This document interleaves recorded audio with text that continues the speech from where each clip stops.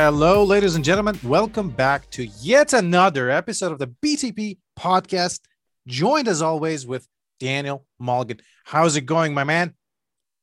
What's up, my man, buddy? Good to be here with you for yet another BTP podcast. As you said yourself, pretty cool stuff. I liked it. So overall, I'm glad to be here with you, man. Life is wonderful, and we're gradually getting back on track in almost every area of life. And good news pretty much is starting to pile up after almost a year of nothing but bad news. So life is great, and I'm so glad to be here with you and to see hopefully if things are also fine on your end. So, man, how are things with you in Canada? That is just great to hear. And here things are progressing very well, as well as you said. We're making some improvements in our quality of life and things that are opening up at a large level, but on a personal level as well. We're trying our best, moving forward, creating fun content, hopefully very soon for this very podcast, as you well know. Awesome. Very nice, man. Glad to hear things are fine and glad things are opening up over there as well. So I'm very happy to hear things are fine, man. That's it. That is good to hear. That is good to hear. Exactly. And today we're going to talk about a specific topic that has nothing to do with pandemic. Well, you can always relate everything to pandemic, I suppose, but inherently not related to pandemic. That's right. So what we're going to talk about, why people have different attitudes towards life and how they're living their lives. As we know, some people have a more of a positive outlook, optimistic outlook, pessimistic outlook, realistic outlook, etc. So why is it? What makes people have is it their, so my immediate hunch was maybe it's their life experience that leads them to adopt a particular outlook towards life. But what are your perspective on the matter? Very good question, by the way, Pujic, and thanks for choosing another great topic for this show today. As you pointed out, of course, what you mentioned in the field of psychology is referred to as nurture. But at the same time, as you probably have heard, when it comes to behavioral therapy, basically, let's say cognitive behavioral therapy, for example, CBT, it is actually talked about the issue of nature versus nurture. You see, Pujic, we cannot necessarily ignore the influence that our biology, genetics, and DNA plays in the way we actually feel about everything. For example, something as little as how many dopamine receptors are by nature in your brain upon birth is going to literally tilt your entire life to a whole different direction. For instance, let's assume that you were born with a lot of dopamine receptors in your brain, just by nature, just like your mom or your dad or your cousin or whatever it is. And then another guy in the same family is born with very little dopamine receptors. These two people are going to have completely different lives, aspirations, dreams, and so on. So when it comes to behavior and what truly differentiates behavior, we generally focus on two main types of hormones that the brain like to actually basically be in touch with on a regular basis, based upon its receptors. We call it the dopamine, or basically dopaminergic types of personality, and then we have the here and now types of hormone, also called HNN types of hormones. For example, we all know that a person in our family or among our friends who is always looking to achieve something. Maybe he or she tends to be a bit more hyper-energetic, likes to play with abstract ideas, likes to be creative, and unfortunately, in many cases, he or she might be a little bit too promiscuous, let's just say that, always looking for that next rush, the next achievement, the next thing. We call such personality types basically more dopaminergic type personalities. It's really a matter of biology, because if you want that person to be like normal and just enjoy life and just enjoy the moment, then that brain cannot receive as much stimulation and pleasure.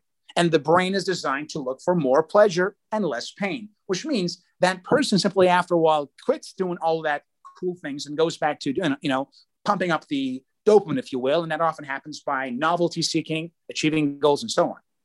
On the other hand, we have those whose bodies are usually less basically energetic in general. They tend to, their natural level of basically metabolism is lower. And they oftentimes tend to enjoy H and N, here and now types of hormones that are released in body. Think, for example, oxytocin. For example, let's say, I don't know, different pleasure hormones that the brain produces, for example. All of these people are going to have a very different lifestyle. So I made you all these basically fancy little introduction here because I wanted you to know that in reality, we have to focus on determining both nature and nurture factors. The second one that you actually mentioned yourself earlier was their lifestyles. So if you are born in an environment riddled with uncertainty and threat, let's say you were born, for example, in a very difficult, neighborhood, let's say in the Bronx, or maybe in a very perhaps challenging, basically country in the world, you tend to grow up feeling a great deal of fear. And that fear that you felt growing up at an early age is definitely going to affect your life. If you want to know more about this, I highly recommend the latest book by Oprah Winfrey and basically her number one psychotherapist called What Happened to You. You see, in that book, Oprah and the psychiatrists talk about this issue in depth. And they say that what happened to you, especially in the early years of your life, the primitive years up to the age 7, are going to play a major role in your life. One instance, if you grew up in a family and you received complete emotional support until the age of 7, and then your life went into, basically the dumps, and you experienced lots of problems for the entirety of your childhood until you left the family at the age of 20, you actually will have a far happier and more mentally stable life than someone who actually had a very turbulent early 4 to 5 years and then had a very normal, great, stable life. Can you imagine how those early years are going to affect us? Even if you put this little kid and you deprive this child of, for example, enough parental care, that person for the first 4 or 5 years of his or her life is going to suffer. And then you give the best life, the best education, the most supportive parents to him or her, it's not going to make a huge difference in most research, actually. Of course, if you want to learn more, I recommend you read the book to the end. It's a very great book. On the other hand, you have those who had a very good early few years and their parents die and they're stuck in a war zone or whatever it is. And these guys often actually end up becoming very successful and happy because the early conditioning emotionally was actually very positive.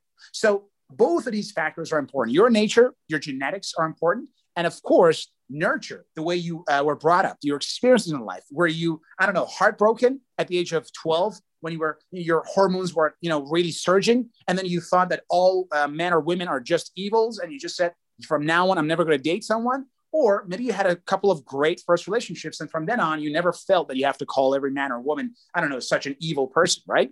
So both factors are important. Both are going to make sure that we find and see the world very, very differently. Amazing. And I suppose there's not a lot you can do about the inherited genetic aspect of it. But there not yet, my man. Just wait for the genetic modification.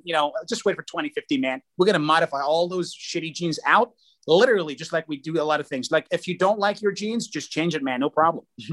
But of course, as of now, we're talking about beyond the present, right? So you're going to have to wait at least a couple of decades for that to become available, and then to be made commercially available, and then to become legal. It's going to take a while, but hopefully we'll have that too. Exactly. And well, that's the black market is going to be interesting as well. Yeah. No, but currently, as you mentioned, that's your only avenue is to tamper with the environments. Obviously, part of why parents have such an emphasis on, trying to provide positive experiences for their children. And I'm not just saying happy experiences. I'm just saying positive in terms of improving their lifestyle and, future outlook towards life. So now let's take it apart because there's a lot here, but super quickly. So what would you, so I'm going to posit the questions to you and then you can pick orders in which you want to answer them. Sure. But what would you advise a parent do for their children growing up to provide a more positive experience for the children? And probably prior to that, I think this would make more sense, order of questions, answers, at least to me. That is, okay, what is the outlook of life that one should choose? Maybe not just one, but there's definitely utility differential between the two or various outlooks in terms of how you're looking at life. If you're too pessimistic, I don't think that has too much utility because you just give up on life.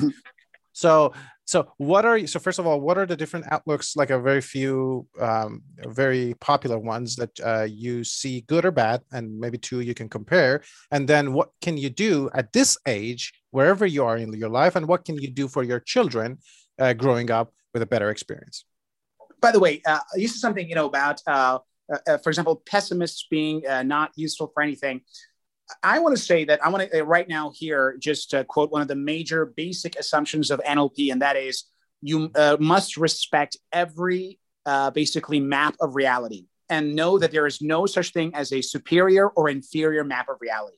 Mm-hmm. Whether someone is for example, an ISIS terrorist, a firefighter, a scientist, for example, an entrepreneur or a politician, it doesn't really matter whether their belief systems, in our opinion, are false or true. All beliefs are just that, beliefs. All maps of reality are just that, maps of reality. If you're holding the map of New York City in your hand, you're not on the Fifth Avenue. You're not going to basically see the Union Square. You're not going to see any of these things. It's not in it's not in the real world. It's just in your hand. You have the map, right? For the same token, the map is not the reality.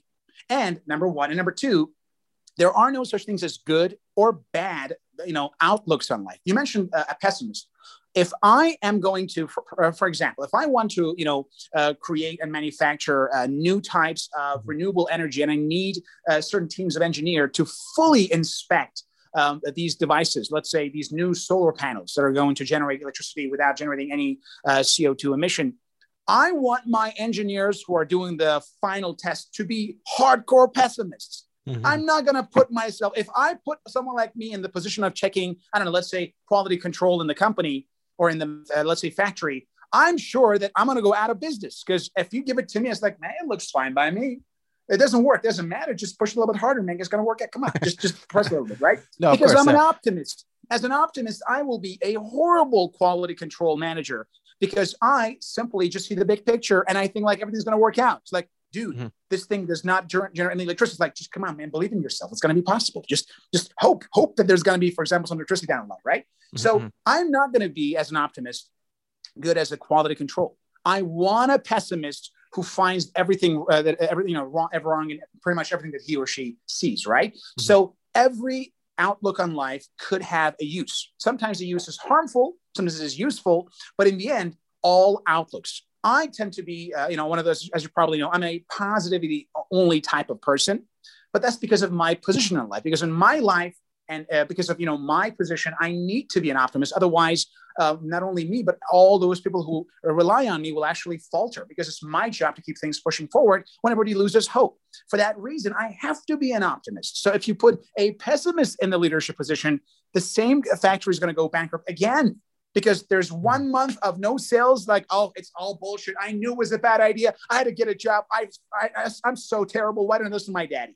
So for that reason, all outlooks on life, in my opinion, are useful. Now, sometimes the usages are malignant. Let's think of that ISIS terrorist who, I don't know, chops people's head off on the internet, basically, right? That person, in his world, he thinks he's doing the right thing. But in fact, he's wrong because he simply is, his values in life are contradictory with the very way we live in the modern world. So that person needs to correct it. But so long as the person basically is not harming other people, generally it could be just very creative. I mean, think about most, for example, rappers. Most of the songs they produce are complete garbage. But to me, they're garbage. Maybe for somebody else, it actually gives them hope for the future, right? For that reason, I believe that we should respect all outlooks on life. I personally tend to basically believe in that because I believe that if you want to have, a very effective, efficient world, we need people of all backgrounds, for sure, including pessimists, including lazy people. Bill Gates said, I always hire lazy people because they find the shortcuts. You see, I mean, think about the virtue of being hardworking. I like to think of myself as hardworking, but boy, never, ever give that, your job. And if you want a creative, technology to be innovated, don't give that job to Daniel. Give it to, a lazy pessimist. He's going to do a much better job than I do. So for that reason, we have to know that this is the case. There is no such thing as a bad outlook on life. However, what I define is we have efficient outlooks on life and inefficient. So if your outlook on life makes you constantly angry and depressed, this is very inefficient because you're harming your body. And for that reason, you should look at your life. Are you happy with the way things are in your life? Are you getting your needs met? Are you helping? And ideally, are you a productive member of the society? Does your life really make other people's lives a little bit better, or at least touches them a little bit, right? If so, you're good. However, if you feel like your outlook is making you feel depressed, negative, alone, unhappy, then obviously you need to go through the process of re-examining all your beliefs and values and changing it. And only then you can actually change your life. But then again, at the same time, as I mentioned earlier, the nature and the nurture. So part of that always goes back to your body and your biology. But don't worry, we're not talking about, genetic engineering just yet. What we're talking about is taking care of the little things in your life that really matter, basically, for your health, for your well-being.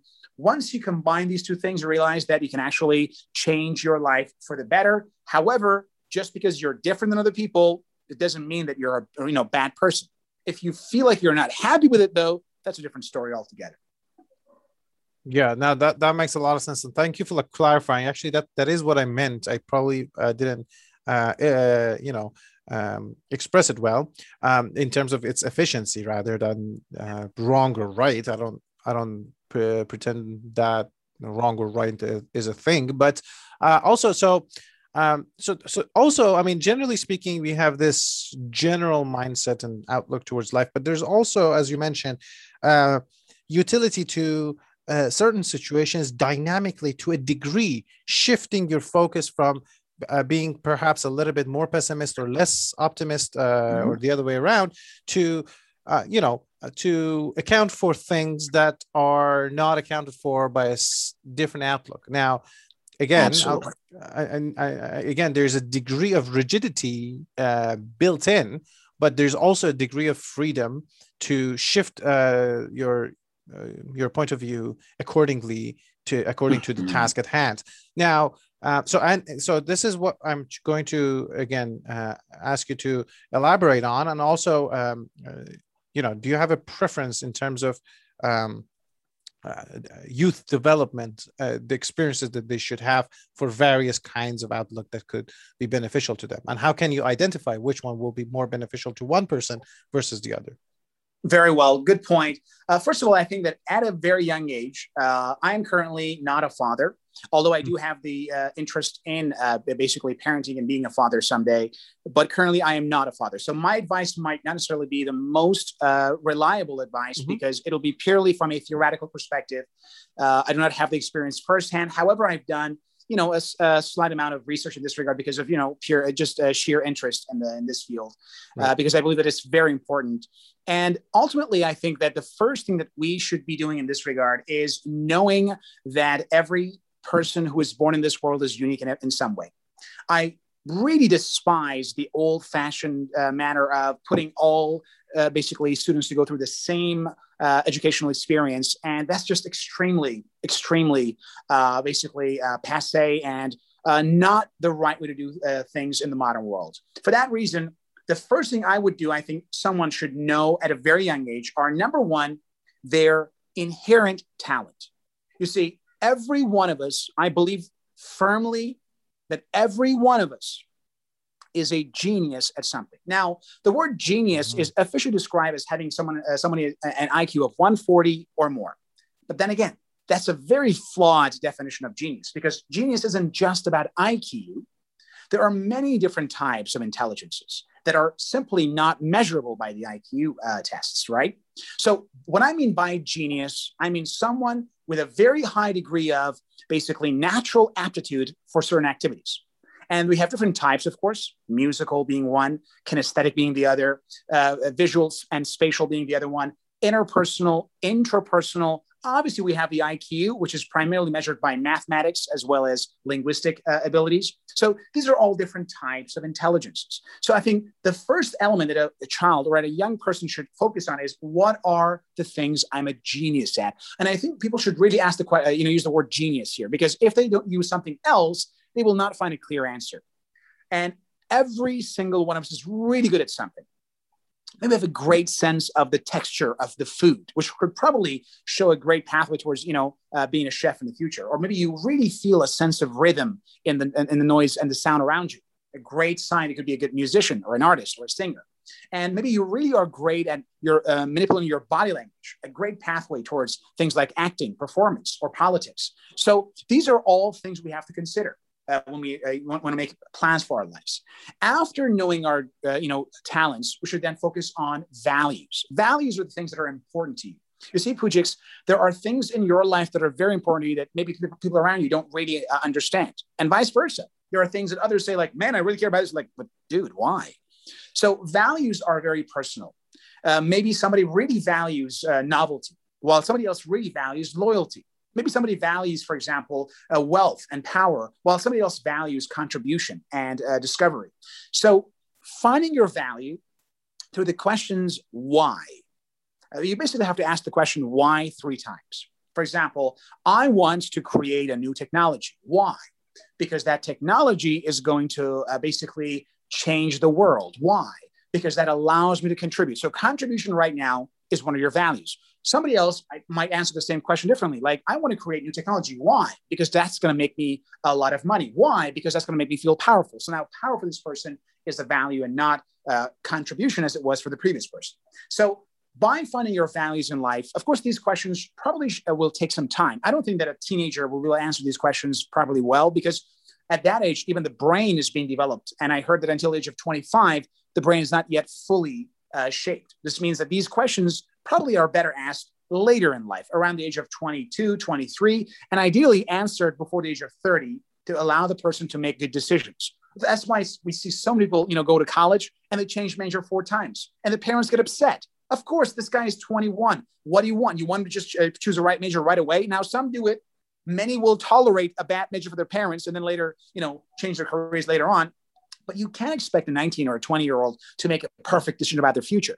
That is why I think these questions should not be just asked by the younger generation, but from all of us, from any age that we are, especially at the adults as well, because that allows us to know what are truly our values. I know most of my friends. I can right now think of almost half of my friends who changed major literally 3 times. 3 times. That's quite normal. Now their parents are like, but that's going to mean a lot of, tuition fee. God damn it. Just make up your mind, Tommy. But in reality, the person is discovering himself and his values or her values, right? And finally, after knowing basically your talents and your values, the last one is, how can I properly use this to have an efficient life? And again, from my point of view, a good life is defined by a life that makes you happy and at the same time allows you to make others happy a little bit as well. So a bit of contribution should be always one of our North Stars. Will this make the world a better place, or will it actually hurt other people? Will it serve others or not? These are, other good questions. But ultimately, these processes are very complex, which is why I don't think that a child or a teenager will be able to actually, they can definitely ask these questions, but they might not be able to find the answers until much later in life, maybe in their late 20s or even late 30s sometimes. So for that reason, we should not rush through these, but just simply asking these types of questions from the young generation will probably be a lot more efficient than just, asking, okay, where's the capital of this country you will never, ever visit? I think that's going to be a lot better if you approach education from this point of view. It's fascinating. That actually makes a lot of sense. I think sometimes the undiscovered interest in some young person is due to actually the bad education, because they grow up thinking they don't appreciate the field, but the reality is they don't really know what the field is actually about. That is a true story about my personal experience. So I guess at least there's one proof of concept here. Would you give us just a quick preview? I'm actually curious. We don't have, of course, time for a full explanation, but just very briefly how you went through this. Yeah. No, I so as you know, my majors are physics, astrophysics, and mathematics, and I grew up hating. I always loved physics. That was true, but I always hated math. And I mean, obviously, I can't imagine that somebody who hated math is now a math expert.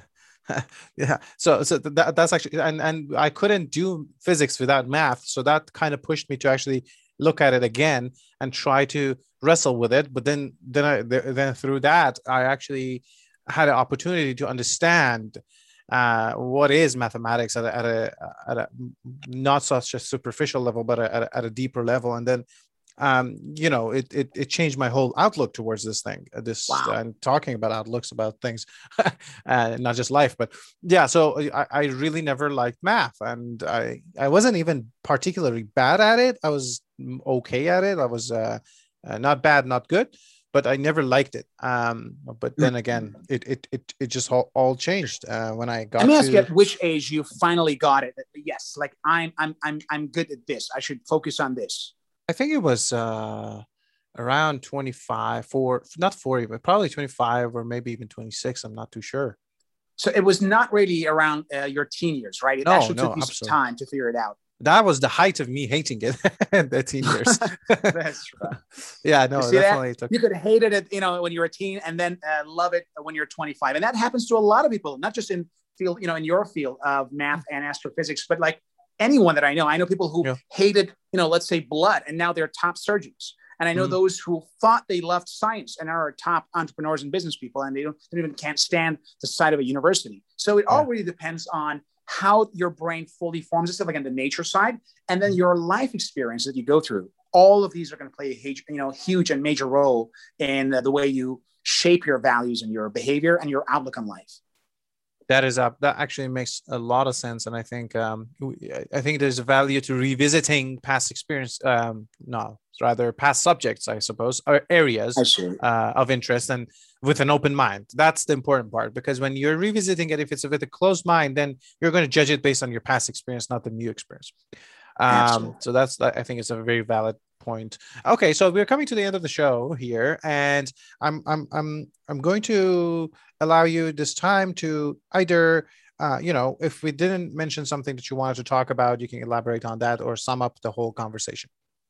Very well. First of all, great topic as always, Pujix. And today we discussed how do we come to be who we are, and we discussed behavior, outlook on life, as well as value systems. And we talked about the importance of nature versus nurture. We realized that, yes, the things we go through in life are very important, but that's not all that matters. Even if you go through a very good childhood, but if you have certain biology that makes you sensational seeker, you might suffer from, drug abuse later in life, even if you have been, growing up in a family of 2 PhD parents and a very, basically safe and loving environment. On the other hand, you could bring somebody else who was, basically raised in the worst of worst situations with, abusive parents or even absent parents. And the same person might actually end up, making a major contribution to the world because of their, emotional wiring and their background. So we talked about how these two factors are going to play a role. And more importantly, we discussed the importance of basically analysis to understand what we are, what we want in life, and how we should actually go get it. And we discussed the fact that this might not necessarily be done by the time you're 18 years old, even though the world assumes you to be an adult by the age of 18. Neuroscience proves that true adulthood really kicks in a lot later, around late 20s, actually, for most people. So while legally you're an adult when you're 18, the chances are you're still mentally growing, and you have to give yourself some time and avoid making the kind of decisions that might perhaps be regrettable. Having a tattoo included. Just be careful, guys. And please stay away from butterflies or teddy bears. Just don't do it, man. Seriously, come on. And other than that, of course, you have to focus your attention on the future and know that you can gradually in life change yourself through. That's why this podcast is basically, categorized as personal development, because we believe in it, because we know that it works and we have seen it in action. So it doesn't matter. It's like, but man, you just broke my heart. Okay, I had a bad childhood. That means I'm going to have to suffer the rest of my life? The answer is, of course not. There are ways to get over it. But if you had a tough childhood, you got to work on it. You can't just ignore it. That childhood is going to continue to play a role. If you have been diagnosed as ADHD at a young age, you got to have to do something about that, because you can't just ignore it. That ADHD as a child implies a certain biological characteristic that will affect the rest of your life. And then you're going to keep, cheating on your parents, on your, basically on the, let's say on your wife, who's the parent of your child, or on, I don't know, your basically husband. And then you realize, oh my gosh, I'm a terrible parent. Oh, what did I do? I'm ruining my family. So you had to think about those questions early on before you got married. And you had to, resolve that issue. whether it's with your finances, whether it's with all the areas of your life, you want to actually focus on knowing yourself. That's what they say, know thyself, as basically has been basically reported a lot. And I believe in that because that process is going to allow us to make far better decisions about our present as well as the future. Thank you. Thank you, as always, for my pleasure, man. Fun conversation. I appreciate it. And thank you guys for joining in, tuning in, listening in, and leaving comments and reviews on iTunes specifically. That helps us. We're not trying to be pushy here. We're just trying to help get the word out. If you liked it, you can also help others to, join in on the conversation. And until a later episode, have a good one.